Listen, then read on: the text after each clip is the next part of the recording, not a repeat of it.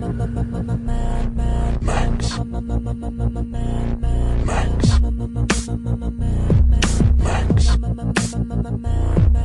My name is Max. We're in. I'm Yuri Lowenthal. I'm Travis Sintel. And you are awaited. Welcome to the party. We have a lot to talk about this week. It has been a fascinating 48 hours, I would say. It has. That's right. It was 48 hours ago. Yuri, what did we do 2 days ago?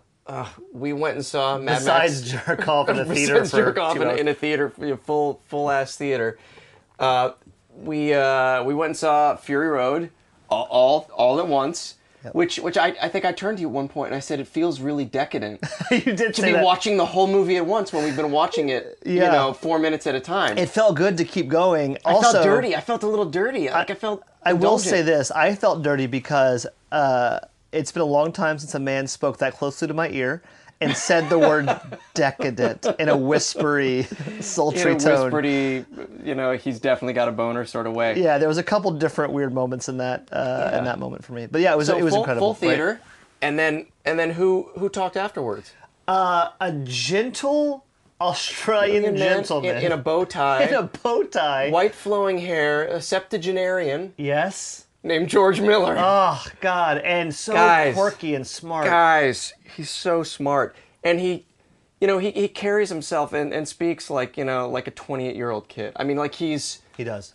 That guy's gonna live forever. Please, God, let him live forever. Yeah, do 12 more of these movies. Please. He was so cool. I thought the guy who interviewed him was really funny and great. I'm very picky about people who moderate those things. Same. Because most of the time, they're trying to be clever and they're trying to show the person they're interviewing how awesome they are and how funny they are and how much they know about their movies. And this guy had his questions down. He'd come in with a question and then he'd just let George talk. And then, occasionally he would zing a funny line. But and never not funny. Yeah, never not funny and always like kind and quick and not obsequious. It was just like a gentle funny line out, funny line out. He's great. Not obsequious, not trying to take control or dominate the conversation. And slovenly and likable. Yeah, right, he was a little nerdy. Yeah, it's a T-shirt that he's been wearing for 4 days minimum, at least. Yeah. At least. Anyway, so is there anything? Here's my question for you. We both had to bounce out. It was a double feature of Mad Max: The Road Warrior, Mad Max: Fury Road. George Miller was there. We didn't get a chance to talk after the screening too much. Are there things you learned in that screening or from the Q&A that were new to you? Yeah. Tell me. Yeah, absolutely. Tell me and the listeners. I will tell the listeners. It was when the movie first started, they showed the Dolby thing, saying that it was Dolby, and I'm like, okay, good. At least it's going to be good. We're going to have good audio. And it was because there were things I heard intelligibly this time that I've never. I got the last piece of the puzzle when they're hooking up the trucks at the beginning is produce. So hauling Mother's Milk, we're hauling gasoline. Of course. We're not. What was it? Mother's Milk, Aquacola. and produce was the last one. I still think he's saying Karma Crazy War Boys at the beginning. Right. Fukushima, Karma Crazy War Boys. Fukushima probably being the power plant. Yeah. I can't get it. I'm not for sure on the Karma Crazy part, but I think that's what it is. Produce. I heard for the first time when Max is first trying to escape and he hops onto the hook, hanging above nothing, he's just so desperate to get away. And the first guy who grabs him gets pulled off and yells "Witness" on the way down. That I heard too. Yeah, I'd never heard that before. Same, yeah. I really cued into that because I thought. Also, Yuri yelled "Witness" really early in the credit sequence at the beginning. That's right, when George Miller's name came on. It's pretty exciting to us. I loved seeing when George Miller came out. That there was applause and screaming and people throwing up the V8. He did it back. And he did it back. Oh. I wish had I not been throwing up my own V8, I would have taken a picture of that because it was fucking gold. And he seemed delighted to do it. He really did. He was giddy about it. Also, they told us he'd just come from South by Southwest, where he had watched Mad Max: The Road Warrior for the first time in 30 years. He watched it with a full audience with a new print, and he seemed so happy about it. He really did. He just said it held up. Yeah. It held up. Okay, George Miller, sure. Right. Yeah, I Did you not know that? Because it seems he's like, sometimes these old movies don't really hold up that well, but this one really held up. We're like, bless his heart. Yeah, it did bless hold up. his Australian, apocalyptic. He just likes to happy work. Feet, dancing, babe heart. One thing I really cued into that really helped me, we've been talking a lot about this the last couple of weeks, is the pacing and the exposition and the way he exposits things. And they just set rules for themselves. Like, it sounds like he said to himself when he started the process, the movie's always going to be moving forward, so we'll sneak in exposition where we can. Yeah. And that is a great way to think about any form of storytelling or screenwriting, I think. We're always going to move the story forward. We're going to sneak it in where we can. That's great because it works, and they made it work throughout. But even as something as simple as Nux's body scarification, which you pointed out as an engine, right? I think so. Yeah. I think it's that's sort of the schematics for what other movie do you know of in the history of movies where arguably the main emotional character, the main emotional core of the movie, that character has a huge chest tattoo that we're never given the shot of. We're never given a solo shot of that to really take it in. To show it off and take it in. Yeah, we're constantly trying to learn stuff about the characters. We're engaged and invested in looking for clues. We're not being presented with clues. And that simple idea is a metaphor, I think, for the whole storytelling of this film. Because I was trying to think about, is there any other filmmaker that would do that? That would just say... That would trust the audience enough? Yeah, here's a really important part of this character. It's one of our main characters. I'm not going to introduce him at all to you or show key elements of his character to you. I'm just going to trust that they're there. You trust me that I've thought through it, and we're just going to go on this ride. I cannot think of anybody offhand. It's crazy, right? Who would give the audience that kind of trust and who has the confidence in his storytelling or her storytelling that and it's. Yeah, but it makes you lean in, right? I mean, that's one small example of something that we'll find throughout the entire film, and it begs repeated viewings. Yeah, because you want to figure it out, you want to look into it. It's all pieces of a puzzle. Yeah, that didn't feel after the first viewing, I didn't feel frustrated. No. I immediately wanted to go back into that world. Yeah. I felt exhilarated. You know what it is, and this is why people I think frustrate me sometimes, is that if you have a complex underlying theology and world building construction thing going on, having a complicated plot, it doesn't work. Yeah. Having a straightforward plot that you can track while looking for other things is necessary. Right. You can't have it both ways. And so to me, everything works as a functional whole, and people that just focus on the plot and go, well, they just go here and come back. This is the most common thing we always hear from people, right? You can't have a convoluted Star Wars, Episode 1 takeover situation if you're trying to track all these character details. Who are these people? What are they doing? Where do they come from? What is Aquacola? What is Mother's Milk? Right. What is this world? That's the interest of the film. So people that are bored by it are just focused on the plot, or just focused on the plot, I think are really missing the entire point of the film. Yeah, agreed. And I think I'm gonna start to go into this and then stop, because I think this is really something that should be discussed later on in the movie when we've learned more about. I mean, even though we know, and the people listening to this podcast, I'm sure have seen the movie before. Spoiler alert, guys, coming up right now. Right, let's get ready. Spoiler alert. We ran into I was there with another Travis, yes. as you well know, that night, and we got there early and ran into a friend of his, and we're talking about the movie while we were waiting in line, and he said something about how he doesn't like Tom Hardy as Max for this. Like he doesn't quite buy it, and he doesn't quite buy that Max would be a passenger in his own movie. Now, I've had this discussion a million times with people. It is something that the very first time I saw it, something was bugging me about the storytelling. Not bugging in a bad way, but I found it was making me think in a way that I wasn't used to thinking. And what I come to realize is Max is not, or what George Miller has done in this film is, rather than having your one lead character that carries all the action and that has the journey, the arc throughout the movie that we follow, he has split it into three people. Mm-hmm. Max is the catalyst in a way. He is something that occurred to me in conversation after this last viewing.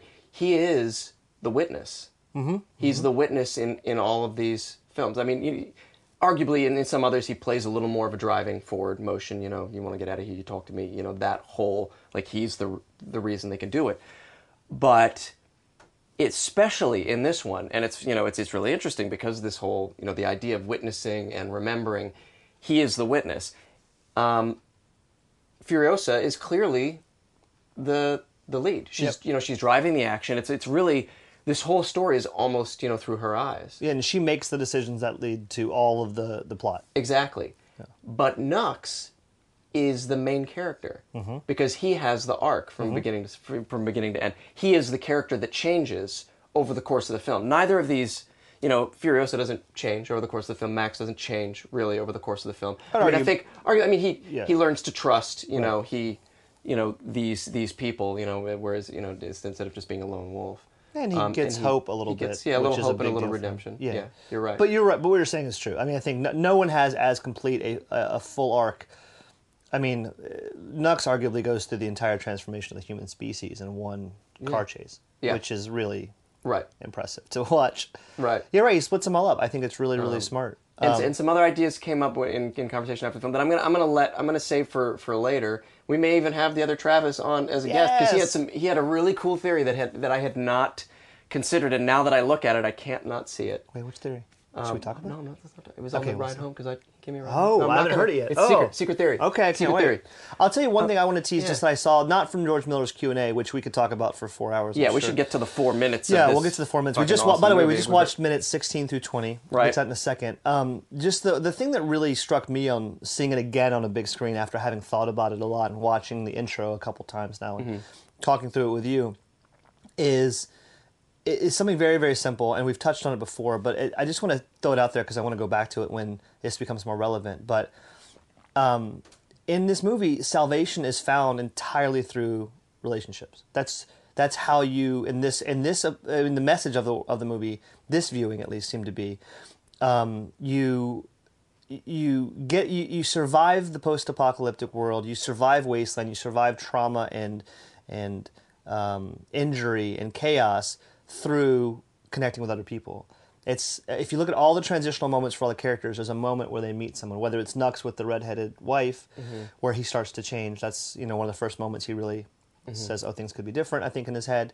Whether it's Furiosa connecting with Max. It's all these people who are alone in this world, and in the world they're leaving, everyone is alone. There's no love there. The brothers don't love each other, Immortan Joe doesn't love anyone. It's all control and aggression and male-dominated things. There's no connection. Survival. Yeah, it's all survival. And then, you leave that world and you get to a place where there can be the hope of genuine human connection, and that's where everyone starts to change. And we'll talk about that as the film goes on, I'm sure, but it really struck me on that viewing how true that was. And how smart that is to just root it that way. And I feel like it has to be intentional in terms of where the characters start to make their turns. But also, it's subtle enough that it really doesn't beat you over the head with it. And it's something I had registered but not thought deeply about until this viewing. Yeah. And I've been thinking about it a lot since then. It was really a neat thing. Well, it makes every relationship in this film, like there are no simple or throwaway relationships in this film. If two people have a relationship in this film, it's a big deal. Yeah, that's right. And means something. And we're especially in these 4 minutes, we're introduced to another tribe. It's all about groups. It's about banding together. You have to band together, to survive in a world like this. And we meet the buzzards, who have different looking cars. They're speaking Russian. Language. Yeah, is that Russian? I think it's Russian. It sounds like Russian. I wanted to ask you this. So you know languages pretty well. I know languages, and while my name is Yuri, I do not actually speak Russian, but I faked it a lot. And I'm pretty sure that's Russian. Let's spend some time on this, because it's the only time in the film where there's another language. Another language. Is that true? Yes. As far as I can tell. Okay, absolutely. Great. So for different accents, but all English. Yeah. So for about 15 seconds of the movie, and of an over 2-hour movie, he throws in another language. Right. Let's talk about that, because I'm confused by that decision, especially if it's Russian, because these tribes live within a 20-minute drive of each other. Right. They live from here to Burbank away. Right. Yeah. And yet one of these tribes speaks a different language. Yeah. That arguably is Russian. And because it's George Miller, he knows exactly the history of those people. So tell me why what those. Oh, okay. So that's how it's going down. Again, I just want to figure it out. Okay. What would bring Russians to Australia? Australia. Are there Russians in Australia today? Is my first question. Gotta be. Right? I don't know. I don't know for sure. I don't know who the dominant sort of the immigrants are in Australia. A lot of people. It's a very diverse community. Russians. Why would Russians? So would the Russians have already been there when this shit all went down. You know, I mean, it's been 20 years, but I can't imagine there's a lot of... If you've got sort of worldwide, we're assuming, some sort of apocalypse, Australia might be one of the hardest places to get to if you're not already there. Right. So let's assume that, I mean, I'm not saying there aren't boats, because if there's gasoline, there's still boats. Boats still, you know, fairly primitive mode of... Right. But that's a long way. Yeah, so Russia let's to assume Australia, okay. the Russians were already there. And... If you're Russian and something goes down, you're going to find the other Russians, probably. So you'll band up with them. Right. It's... I mean, I know they're a tight community here. Yeah. I mean, how they got there...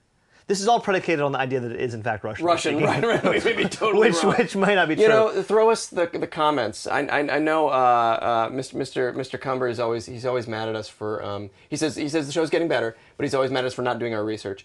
Just so you know, and I might get back to your comment. I may not, but at least you'll hear it here. This show is not about research. Yeah, clearly, we actually made an not... intentional decision to never bring Google into this, to not prep. to not prep the show, to just come off it very emotionally from those. But I want to say, I don't think Yuri and I, we're both writers, we're not afraid of the work necessarily, so I don't think it's coming from a place of laziness, but I do think it's coming from a place of earnestness, which is we want to be wrong, we want to talk about it, we want to talk about it as fans, not as experts, because there are better experts out there, of which I'm sure many of our listeners are those people, but absolutely. We just really like it, and I think there's value in hearing lay people, to a certain degree, talk through stuff and try to figure it out. Yeah, and you might see it from a different, you know, clearly, the people who are listening to this podcast are huge Mad Max fans, and I love you guys for it, and I love that you call us on stuff, and that it makes you think about, all the stuff that you love about these films. But tell us what's up with these guys, these Russians. But these we need help on this one. Yeah, you need to. Yeah, what is your story on the Russians? Because we got to move on because we're already way into the show, and there's so much to talk about yet again.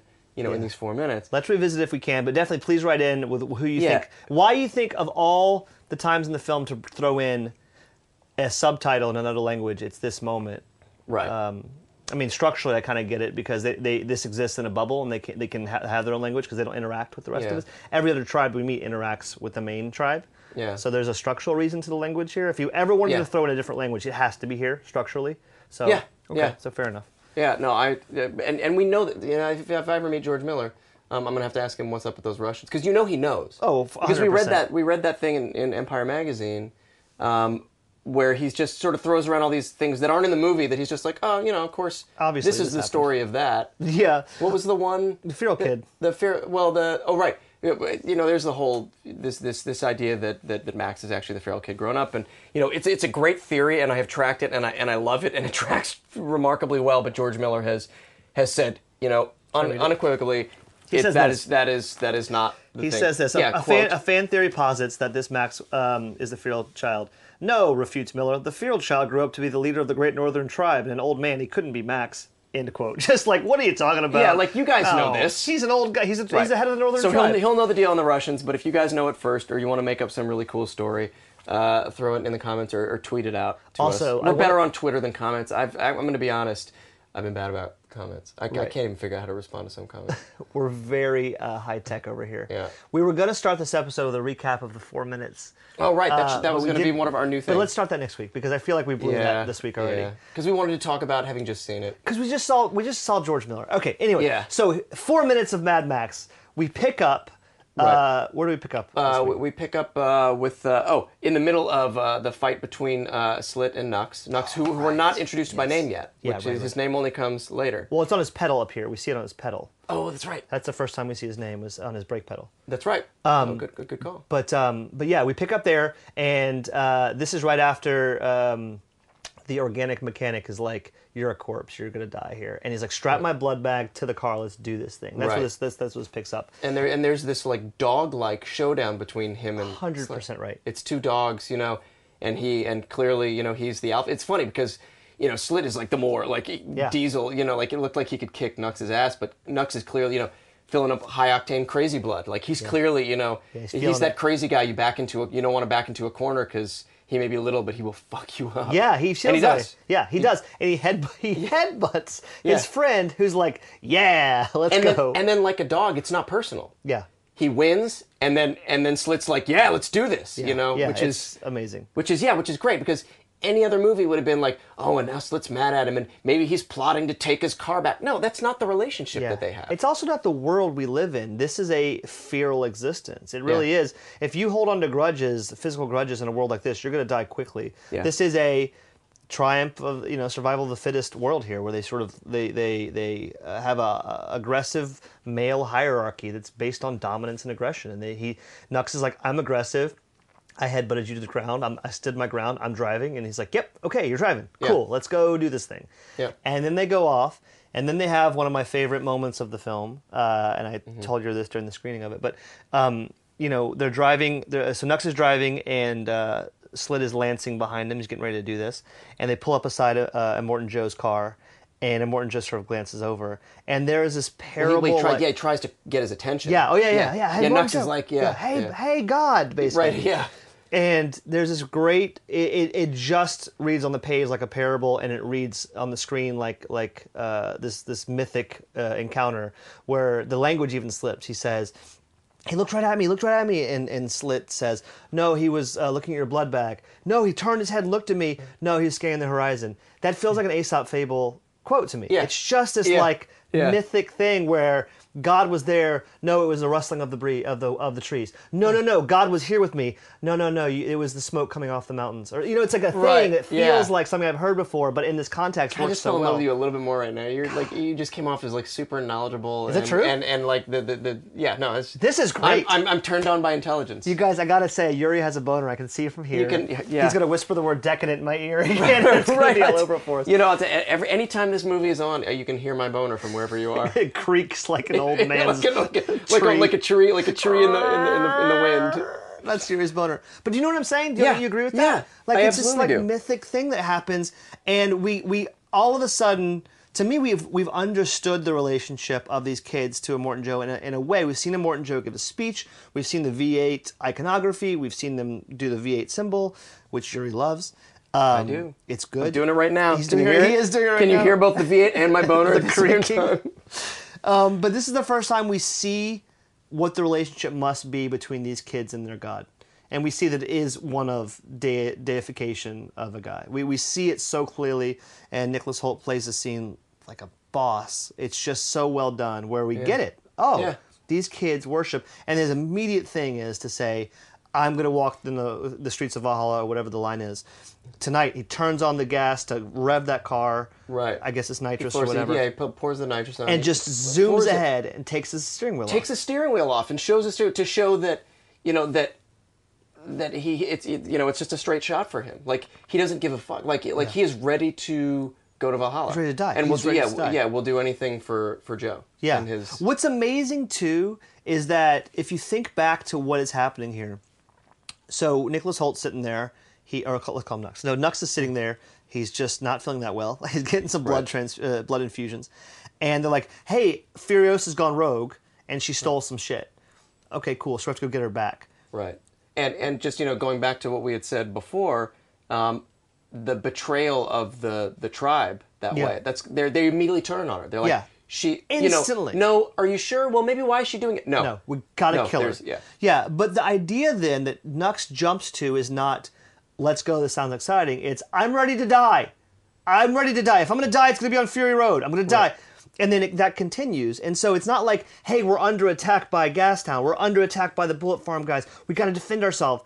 This woman has gone rogue and taken the wives and a couple, cars. The idea that you would then jump to, it's time to go die, is just showing that they all are going to die, and the prospect of being able to die in battle is so appealing to them that they just leap at the chance, because everyone there is slowly dying. He talks about it later. They all talk about it. They're all dying. But the idea, like, here's an opportunity. Oh my God, no matter how slight, this is an opportunity that maybe I will die here, and that would be the best possible thing for me. Right. That's a neat, crazy thing. Yeah. And this is better to burn out than to fade away. Oh my God, 100%. All this kid wants to do is die in combat, because then he goes to Valhalla. Whereas if he dies by wasting away of cancer or sick blood, whatever, maybe he doesn't. He doesn't go to Valhalla, maybe. And so this is traditionally, you have to die in battle to go there. Yeah, and so again, this is George Miller pulling an old nationalistic and religiosity sort of concept together into a new way. But it makes so much sense, and all the academic falderall aside, it's just a very human instinct this kid has, which is here's a chance to do something with my life, and now in front of my God. Right. Not just am I going to die on Fury Road. And father figure. Yeah. They're all his kids. In a way. War boys. He's adopted them. Yeah. I mean, he has a few kids who are, obviously through the wives he's trying to, spawn as much as he can. I don't believe that, the idea that all of these war boys have, been spawned by his wives. I think that be amazing though. That would be crazy. What a penis that guy. I mean, I think in the comic book it talks about the comic book that you will never read. What comic book are you referring to? Yeah, nothing. I'm just making this up as I go. They take kids from the community. They either kidnap them or they're taken as tribute or whatever. Yeah. If they're healthy at all, then they're boys. They fight. Yeah. And you see all the young ones. Collected by the giant sort of the wheel turbines things that they. Yeah. They're all there. They're growing up in the. They're really cute. They are super cute. These not gonna cute lie. little bald boys. Yeah. Are really like those sweet. Little brown shirt kids back in the day. Talking about Nazis? I somehow slept over to Nazis. Oh God! If I had a nickel for every time you would go straight to Nazi straight town. to Nazis, because I'm a Jew. Always it's with always the right Nazis. it's right in the forefront of my brain. Okay, so that's the moment I loved the most in the sequence. Yeah. But there's lots of other really dope stuff happening here in this little 4-minute sequence. What we're doing now is we're setting up the main battle, or the first big battle. Yeah, the first part of this chase. Yeah. So Furiosa is asked again.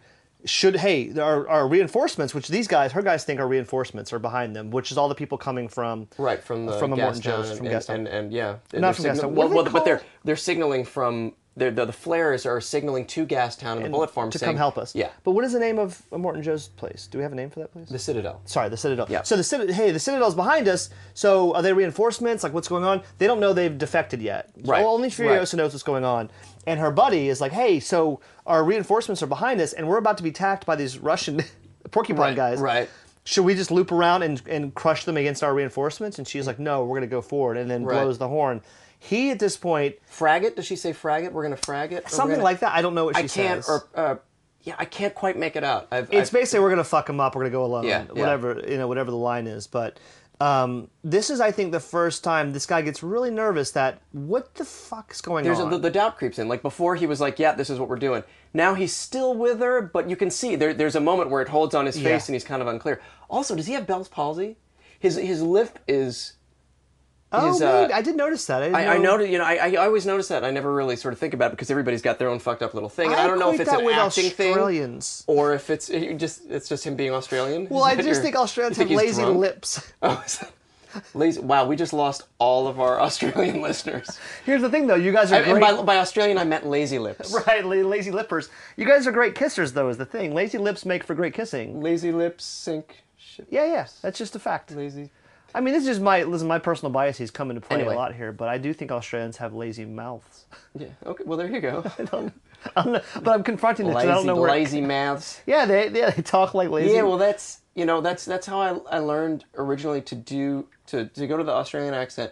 Was you start off sort of with a British accent, sort of something like this. Make it lazy. And then you stretch your mouth out real wide like that. For the listeners at home, if you ever hear an accent, it's Yuri's voice. It's right. Just so, not you? No, just so we're clear, if you guys want to track who's talking between the two of us, if you hear an accent, it's always it's terrible. No. It's still mine. If you hear anyone trying an accent at all, okay, it's then it's absolutely me. But anyway, yeah. So he's freaked out, and she says we're taking a detour. Detour to where? Because there's nothing over here. Right. She's going to enemy territory, and she just has given up trying to make explanations. What's interesting though is that, and I didn't notice this the first time we watched this movie, is that every time he comes to talk to her, he bangs on the roof, he comes to the window, whatever, she opens it immediately. She's not trying to stonewall him. Right. Which she could do here. She could just ignore what he's saying. Right. And there's a couple character reasons why that could happen, but she's down for conversation. He knocks on the door, she's like, hey, what's up? I have a theory that I finally came up with on the last viewing where we saw it a couple days ago, all the way through.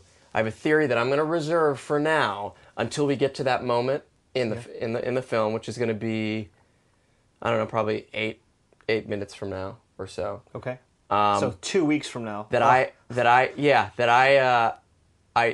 especially we're freeze framed on Furiosa right now at the 20-minute mark, or 20 minute and 1 second.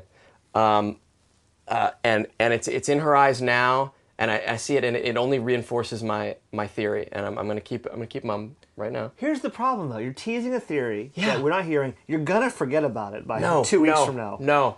It's 2 weeks, I'm so Yuri. excited. I'm so excited. We're doing 4 minutes a week. That's Hold on a second. We're gonna pause this for a moment. We're gonna. No, you just keep going. You just keep going. I'll be right back. I'm gonna let him know that. Cool. Let him know. All right. So what's happening right now, guys, is that we are podcasting in Yuri's man cave, and Yuri is having some vines removed from his house, and there's 4 men here, all of whom are dressed like war boys, and they're removing vines. And Yeah, but I weeds. made them. I paid them extra to do that. Yeah, this is how Yuri does things. Actually, no. I went to the one company that does that on its own, and I'm like, you guys are the War boy vines. War Boy, right? War Boy Construction. War boy gardening. War Boy Construction. I would hire War Boy Construction. But how many people? Would? Sorry for the interruption, guys, but that's how we roll here. So I am going to hold that theory. I'm not going to forget it. Please don't.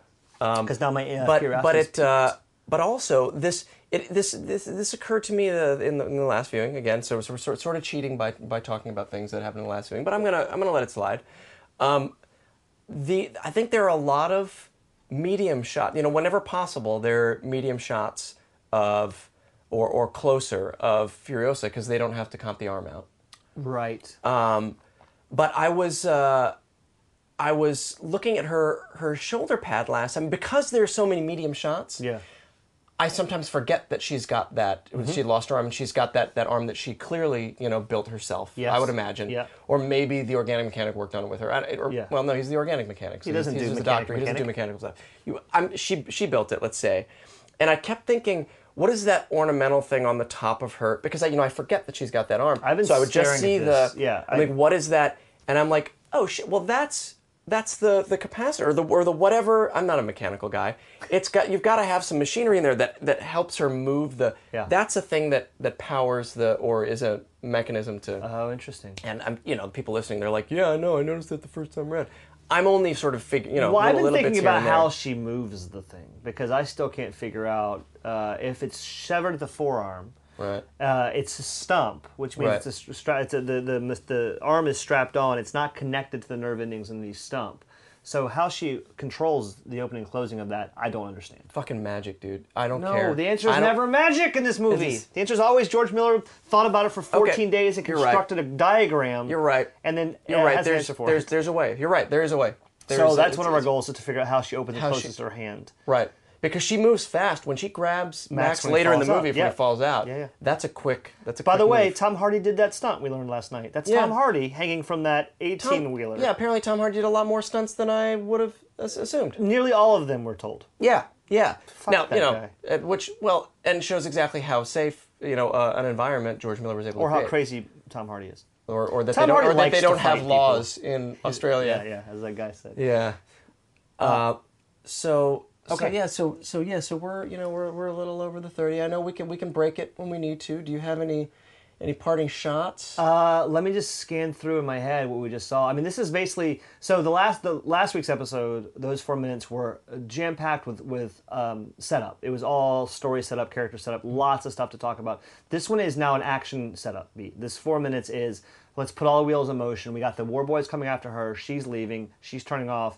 We see. You know what? We didn't talk about the Doof Warrior. What are we doing? Oh, holy shit! You're right. And the drummers Yuri, and the Doof Warrior. We just skipped major things here. Here's what happens in this 4 minutes. It starts off, and we meet all the players for the upcoming chase sequence. So he's introducing this enormous sort of crowd of characters that are going to become relevant in this movie and are coming in. And the way he introduces the Doof Warrior, which is a guitar playing, flame-throwing badass in red pajamas.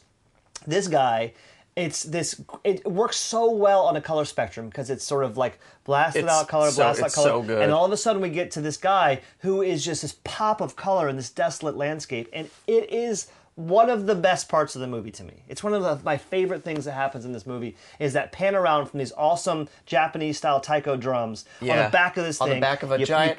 And it looks like the amplifiers for the drums are those garbage, you know, the like industrial garbage things the guys come and pick up, you know, from... Yeah. They look like giant garbage bins that like welded together to make this They've like made shell, this. like conch shell of... yeah. Damn it. No, and then the it's, camera comes around the truck or the vehicle, whatever, and you see this guy hanging on stretchy straps from this wall of speakers, playing this guitar, wearing red pajamas with this crazy mask, which we've learned is his mother's desiccated face. Right, which is something that George Miller Sure. just sort of, you know, throws around like we should have known We should know that. He's wearing his mother's skin on his face and playing this rad guitar, which we've also learned he played live. Yeah. A lot of the stuff. And then, as if our And minds actually are... shoots flames. Yeah, exactly. Our minds are blown, and then the fucking guitar shoots flames out. It's nuts. Also, what Yuri pointed out, too, as a side note, not to distract from the Doof Warrior, but they're all wasting this gasoline, I'm not going to call it gasoline, by shooting fire everywhere. Good! They're shooting fire everywhere because, as was set up with Nux, this is a huge deal. They get to fight. They've been waiting and waiting and waiting. We get to go fight somebody. We might die, and this is amazing. We get to go to Valhalla possibly, and so they're wasting all kinds of gas. They're shooting fire. There's flamethrowers. All the cars are shooting fire. They're nitrous oxide. They're going. They're ready to do this. And Doof Warrior is shooting massive fireballs out of the top of his silver guitar. Yeah, I have to take this moment to say this, that when I talk to, you know, people who used to be my friends but who said Mad Max was stupid, Fury Road was stupid. Yeah. They cite ex-friends, all my ex-friends. They cite the Doof Warrior as being the stupidest thing in the movie and totally just for show. And I could not be more opposed. You could not have picked a thing that I would defend to the death and more easily than it's like saying that Star Wars character. is good. That's like that sentence is. If someone says Star Wars is good, you think do you what's hate wrong the with Doof you? Warrior? Right, You you idiot. must hate the Doof Warrior then, if you think Star Wars is good. And we will say, when we refer to Star Wars, we mean The Force Awakens. Yeah, I love Star Wars episodes 4, 5, most of 6. Mm-hmm. Yeah, done. Because he is the little drummer boy. He is the guy that, you know, in this world that whips them up into a battle frenzy. Yeah, it makes perfect sense. That makes perfect sense to me. That's got to be important because he's not paying these guys to be there. You know, you've got to find and George some way Miller shows us that to appeal to their primal when they instinct. get stuck behind the rocks and the whole convoy slows down, the Doof Warrior slows down his playing and then stops. Keeps the just this like dun, dun, dun, dun, dun. It's a slower like we're holding pattern music. It's clearly fife and drums. It's clearly Revolutionary War fife and drums, which makes perfect sense in this world because you want something loud, you want something percussive, you want something exciting that's going to whip people up. It's every army in history has some version of this. And this is the best version of this. Yeah, and when I used to go to the gym, I would listen to Metallica. Like that's what would get me through. I love that sentence that you workout. just said. I know, and this is essentially that. Just like, so if we're clear, put Yuri's Metallica like 5'8", guys. He is a normal-looking fella.